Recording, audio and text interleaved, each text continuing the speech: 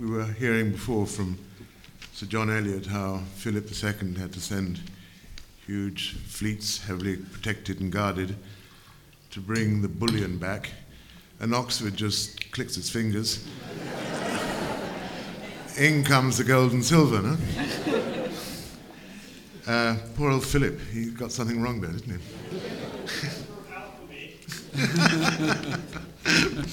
Right. This second panel has got Esperanza Aguirre, Charles Powell, and William Chislett. And the sort of broad theme is old myths, new realities. Does it?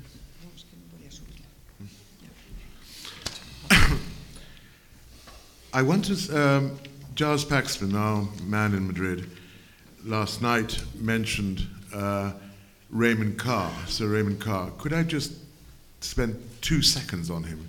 Because I think he's fundamentally important. Raymond Carr was a historian. He wrote a very important book about 19th century Spain, which was published in the late 1960s. He was warden of St. Anthony's for 20 years, and those were the fiesta years at St. Anthony's. During the late 60s and early 70s, a number of Spaniards went to Oxford and studied with Raymond, studied about Spanish history. And what is very important was that I think that Raymond, I was a pupil of Raymond, Charles was a pupil of Raymond, Professor Manuel Ortega, who's somewhere over there, was also one, and I dare say there are others in this gathering. What was very important was that Raymond taught us all that Spain was not a different country, an exceptional country, a problem country, a basket case country, an exotic country, etc., etc. When Spaniards were generally appalled and embarrassed about 19th century Spain, its upheavals, Raymond said, well, actually, other things were happening elsewhere, notably in France, Italy and Germany obviously as well. The 19th century wasn't a joyride for anyone except for the UK, and it helped Spaniards to break down that myth of an exceptional history, and it was terribly, terribly important. I can't emphasize that enough to you. When in 1982 there was a change of government in Spain, Spain by this time democracy was established, the education minister in the new government was a pupil of Raymond's. The head of the National Library was a pupil of Raymond's. The head of the main research center, Professor Varela, was a pupil of Raymond's. The Undersecretary of State for Culture was a pupil of Raymond's. The Israeli ambassador to Madrid was a pupil of Raymond's. There were a number of full-time lecturers and numberless professors and number of lecturers who would become full-time professors who were also studied under Raymond. I can't think of a single Oxford academic who has had such an impact on the texture of a society as Raymond Carr did in Spain. And 3 years ago, a number of us, certainly William and Charles and others, we basically filled a plane and went to St. Anthony's, where Margaret Macmillan, the current warden, was very kind to us. We all charged into the Charwell boathouse and had a huge dinner, and then we sat down in St. Anthony's the next day and spent a lot of time delivering papers on myths and realities in Spain in honor of Raymond's 90th, and he was very grateful for that. So when we've just heard about this excellence of Oxford and what Oxford gives to the world, I mean, we can actually personalize it and make it very, very clear. So I'm glad for all those clicking fingers and the bullions coming in. May it long continue. Now, I'm going to ask Esperanza Aguirre to speak first. The Chancellor has just introduced you and give you a thing. I mean, I like Esperanza very much. I've known her for, 30 years or more, isn't it? All my life. and we're very honored to have her. And then I will introduce Charles and and William and basically say why it's important that they should be here and join the discussion. But Esperanza, it's yours. Thank you very much. Well, excelentísimo señor embajador del Reino Unido en Madrid, Right Honourable Lord Patten of Barnes, Chancellor of the University of Oxford, dear friends. First of all, I want to say thank you, it is an honor, for all of us Madrileños that you have chosen our city for your European Union. Thank you and welcome. And thank you to Andrew Moore for his kind remarks about Madrid. We are sorry, it's too cold today. Quite a few Oxford alumni, such as Tom and Charles, live and work in Madrid. And as for William, he had the great fortune to be born in Oxford. They are all very much Madrileños. They will be your best guides to Madrid and the best sources of information of Spain today. I'm very grateful to my friend Lord Patten of Barnes for his invitation to attend this academic program. It has long been a pleasure for me to know Sir John Eliot, and I'm so sorry I missed him this morning. And now, because Tom said, please be short, let me tell you a couple of things about my country. It is true that we are in the middle of a profound economic crisis, not quite the bubonic plague, as it has said this morning here. And it is true that many Spaniards are unemployed. And it is true that this crisis has somewhat demoralized us. But in the last decades, and especially when José María Aznar was a prime minister between 1996 and 2004, Spain has made huge economic and social advances.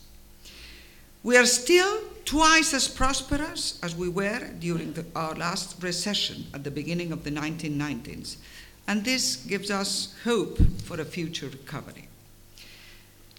Our infrastructures are a good example of our progress. Spain has now a best-in-the-class highway and fast-speed train network, and this is a clear competitive advantage for business and also for tourism.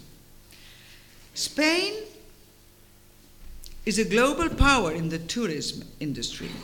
We have the climate and the space. We have landscapes, mountain ranges, and coastlines. We have a magnificent cultural heritage in our monuments, our churches and museums. And last but not least, we have very good wines and a superb cuisine. Spain is a very attractive place to visit, to live in, and to work in. It is also a safe place. Security is good. One of Spain's strengths is the positive disposition of the immense majority of Spaniards in the midst of our current recession to get on with the job in hand and remain confident that prosperity will return. Because since the restoration of democracy, Spain has become an increasingly open society, and as such, open to opportunities. One cause for optimism is that for the first time in our history, many of our qualified young people are working outside Spain. I am certain that the increasing number of young Spaniards holding good jobs abroad will have a very positive effect in our economy and on the manner that Spaniards face future challenges. And I can't help adding that what really makes our Spaniards happy and proud and fills us with optimism is the success of our national football team, which has now for several years been the best in the world. Many of us think that if we are capable of winning in a sport that the whole world plays, surely we will be able to emerge from the current economic crisis and once more create more jobs than any other country in Europe, as it occurred during the Aznar's premiership. And dear friends, as you must have noticed, I'm full of optimism. for Spain, despite our huge problems. Spain was too exotic for its own good over the past 2 centuries, when it endured countless political upheavals. It was a very exciting country for those who looked at us from abroad. Too exciting. And because of that, it attracted many British travelers, romantic travelers, and romantic writers like Tom Burns. He discussed it in his book Hispanomania. But since the restoration of democracy in 1977, we have striven to be less exotic, more normal, more boring. Charles Powell has written in depth about Spanish peaceful political transition, and William Chislett has closely studied the growth of the Spanish economy. I think the result has been pretty satisfactory. We will continue on this path, although we will be less exotic for colorful British writers and travelers. And let me finish by making a confession. I am a huge Anglophile, and one of the things I mostly envy about the United Kingdom is its university education. I would copy it if I could. The Chancellor said I am a politician. I am a former politician. I stepped back in recent September. But I would copy the university system in Great Britain if I could. You have the best university system in the world, and your university is its best exhibit. If Spain had an Oxford, I would be even more optimistic about our future. Thank you very much for your attention, and I look forward to the debate. Thank you. Charles is the director of the Elcano Institute, which is public policy and foreign international relations and foreign affairs.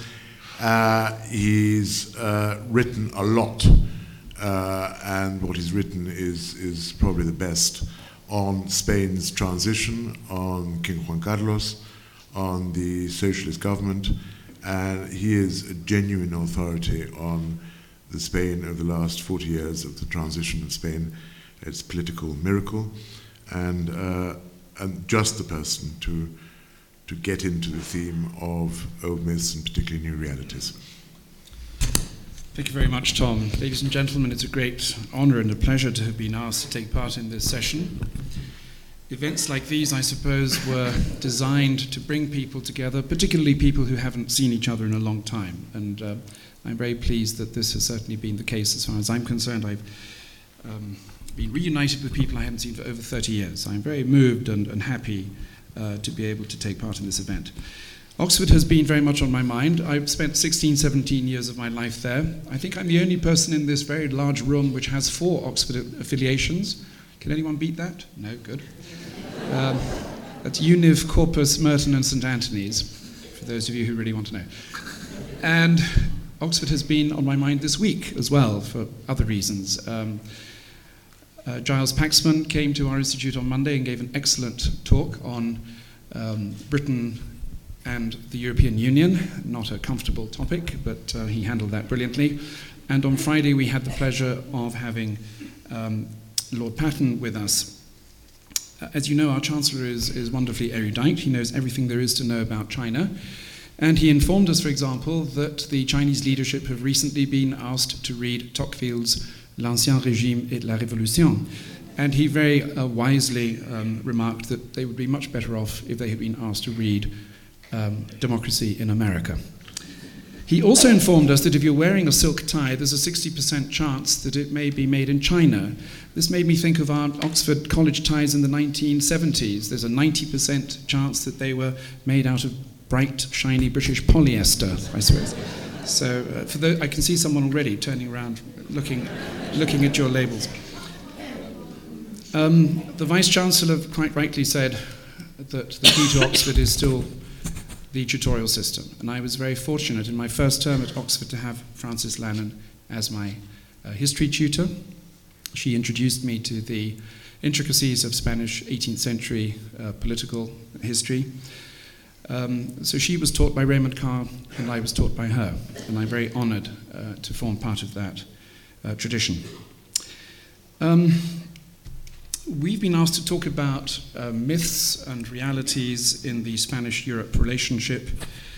And if I can very briefly say a little about, to start off with, how Europe has been perceived by Spaniards in the 20th century. And if I may, I'll pick up very briefly from where John Eliot left off. And that is by stressing the fact that this period of decline that he talked about, to some extent, accelerated in the 18th century. When historians tried to put their finger on the turning point in this process of decline, I suppose the Spanish War of Succession and the Treaty of Utrecht of 1713 in particular is most often comes to mind. That, of course, is when Spain lost Gibraltar as well, which is still prominent on some people's minds. It's a shame to think of the 18th century exclusively in terms of decline. The brochure, the very elegant brochure that was produced for this event, quotes W.H. Auden's rather dismissive idea of Spain. I think that's taken from his famous 1937 poem on Spain, which he, by the way, didn't include in his own complete work, so I think there's a good reason for that. But anyway, I much prefer Edmund Burke's much simpler, more elegant Spain, a whale stranded on the coast of Europe. And that gives you an idea of how Spain was perceived in the 18th century. And of course, the French encyclopedists were also extremely dismissiff of Spain. They believed that Spain had nothing to offer to mainstream European culture, history, art, or political thinking. Jovellanos, of course, is a great exception to that, and that was precisely, his book was the topic of those tutorials that Francis Lannon provided in my first term at Oxford, which I will never forget. The 19th century did a lot to give Spain a bad name, and you will have noticed there was a bit of a tension already between what Esperanza Aguirre and Tom were saying. Tom spoke about this anti-exceptionalist paradigm, those historians who have refused to regard Spain as different, while Esperanza Aguirre mentioned the fact that the country had, in fact, had a rather colourful existence in the 19th century. And indeed it was rather colourful. 5 prime ministers were murdered between the early 19th century and 1973. There were 4 royal abdications, 2 changes of dynasty, 7 military uprisings, and of course 7 constitutions. Not many countries have had 7 constitutions in the 19th century. But Tom is also right, because the history of the 19th century is not just a history of decline, it was also a period of considerable stability and growth, particularly after 1876. But the point I want to stress is that as a result of this rather exciting history, not incompatible with growth and stability, Spain was largely excluded from the European mainstream.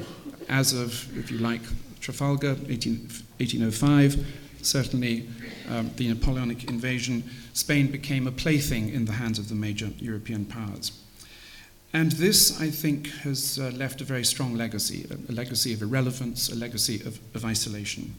Of course, the Franco regime added very significantly to that. There was probably no other country in the world that was so absolutely excluded from the European mainstream after World War II. Spain didn't enjoy the benefits of Marshall aid, it wasn't allowed to join any of the European institutions, and of course was not allowed to join in the process of European integration in its early stages. Nevertheless, in the 1960s, I think there was an interesting phenomenon which is often overlooked. There was a convergence both among Francoists and anti-Francoists with regard to Europe. Francoist technocrats in the 1960s began to look to Europe as a source of inspiration for their modernizing project. They associated Europe with industrialization, urbanization, rapid economic growth. And let me remind you that Spain grew faster than any country in the world except Japan between 1960 and 1973. So Europe was a model for them. But of course it was also very much a model for anti-Francoists who saw in Europe the incarnation of freedom and the democratic values that they had been deprived of. After Franco's death in 1975, Europe became an extremely powerful symbol, both for the political and economic elites and also for the public at large, for the population at large. I would argue that, first of all, it provided a model, democracy plus what in Europe is generally described as the social market economy. Secondly, it provided an incentive. EU membership would only be achieved if and when democratization had been completed. And let me remind you that the EU's enlargement policy can probably be described, and has rightly been described, as the most effective foreign policy tool of the 20th century.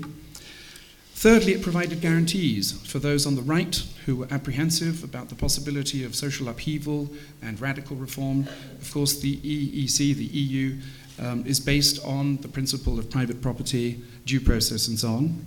And for progressives, left-wingers in Spanish society, the EU provided the guarantees, badly needed guarantees, in the area of social and political freedoms.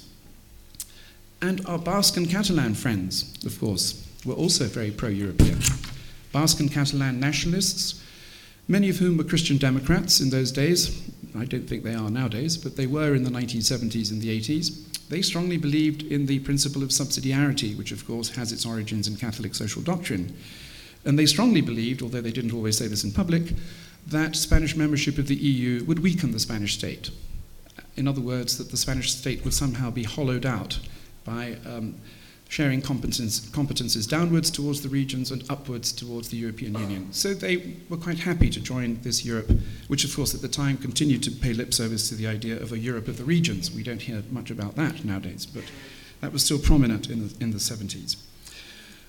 Let me also add that accession negotiations were extremely long, protracted, and difficult. They lasted from 1977 to 1986. And therefore, when membership finally happened in 86, it came as a great relief. Felipe González has acknowledged that the best political advice he ever received in his life came from a rather unlikely quarter, namely Margaret Thatcher. In 1983, she had a conversation with him, which he obviously remembered for the rest of his life, has remembered, in which she basically said, for God's sake, don't try to negotiate accession, the terms of Spain's accession to the European Union. That's pointless. This is a club you have to join. Do what I do. Once you join, you will have veto powers and you can be as bloody-minded as you like. And he followed that advice with great success. EU membership did not disappoint Spaniards. First of all, it was seen as a great political achievement. After decades, perhaps centuries of political isolation, Spain was able to join the European mainstream, this very selective democratic club. And let me insist that it was this political democratic element that was foremost on people's minds. Secondly, of course, as Esperanza Aguirre has mentioned, EC membership, EU membership brought with it unprecedented economic change. Thanks to the single market, also, of course, thanks to cohesion policy. Spectacular economic growth between 86 and 93, briefly interrupted during the 93-94 crisis, and resumed later until 2007, until quite recently. Spaniards also discovered that solidarity is a two-way street. Yes, they received cohesion funds from Brussels, but they also paid a very high price for German reunification. The recession in 93-94 was largely a consequence of that. In other words, solidarity does not just mean receiving plenty of funds from Brussels.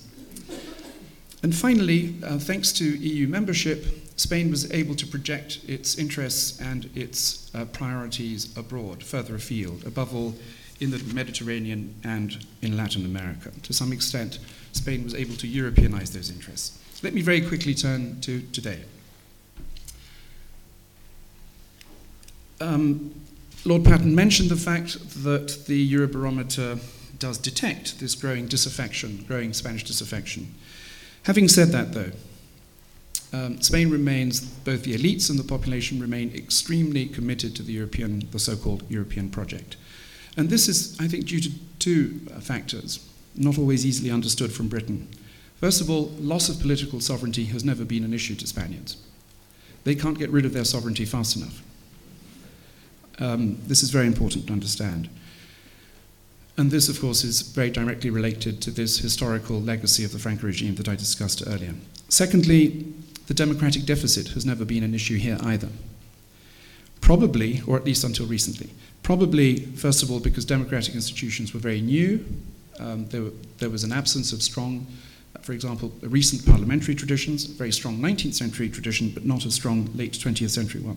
And secondly, because supranational European institutions have always been held in extremely high regard. I know this baffles British observers, but people actually like the European Commission in Spain. What impact has the current crisis had on this? Yes, it's true, people are much more critical of European institutions, but their fundamental criticism is that Europe isn't working as well as it ought to, that the European governance model is incomplete, that the single currency governance structure is faulty. So by and large, most Spaniards would actually like more Europe and not less Europe as an answer to their current problems. And polls, by the way, suggest that support for the euro remains extremely powerful. One final point about the Catalan issue, which Francis touched on very briefly and has been mentioned since. Catalan nationalist leaders have discovered, to their surprise they claim, that the European integration project is incompatible with secession. They somehow believed, I suppose, that by presenting themselves as great Europeanists, as staunch defenders of the euro and staunch defenders of the European project, somehow this would gain them the acceptance of European public opinion and European governments. This is simply not the case. European leaders do not want Spain to break up. And I would argue, in fact, that secessionism is fundamentally incompatible with the European integration model, because if you are incapable of exercising solidarity towards other Spaniards, it's highly unlikely that you will be able to exercise solidarity towards other Europeans. Thank you very much. I'll leave it there.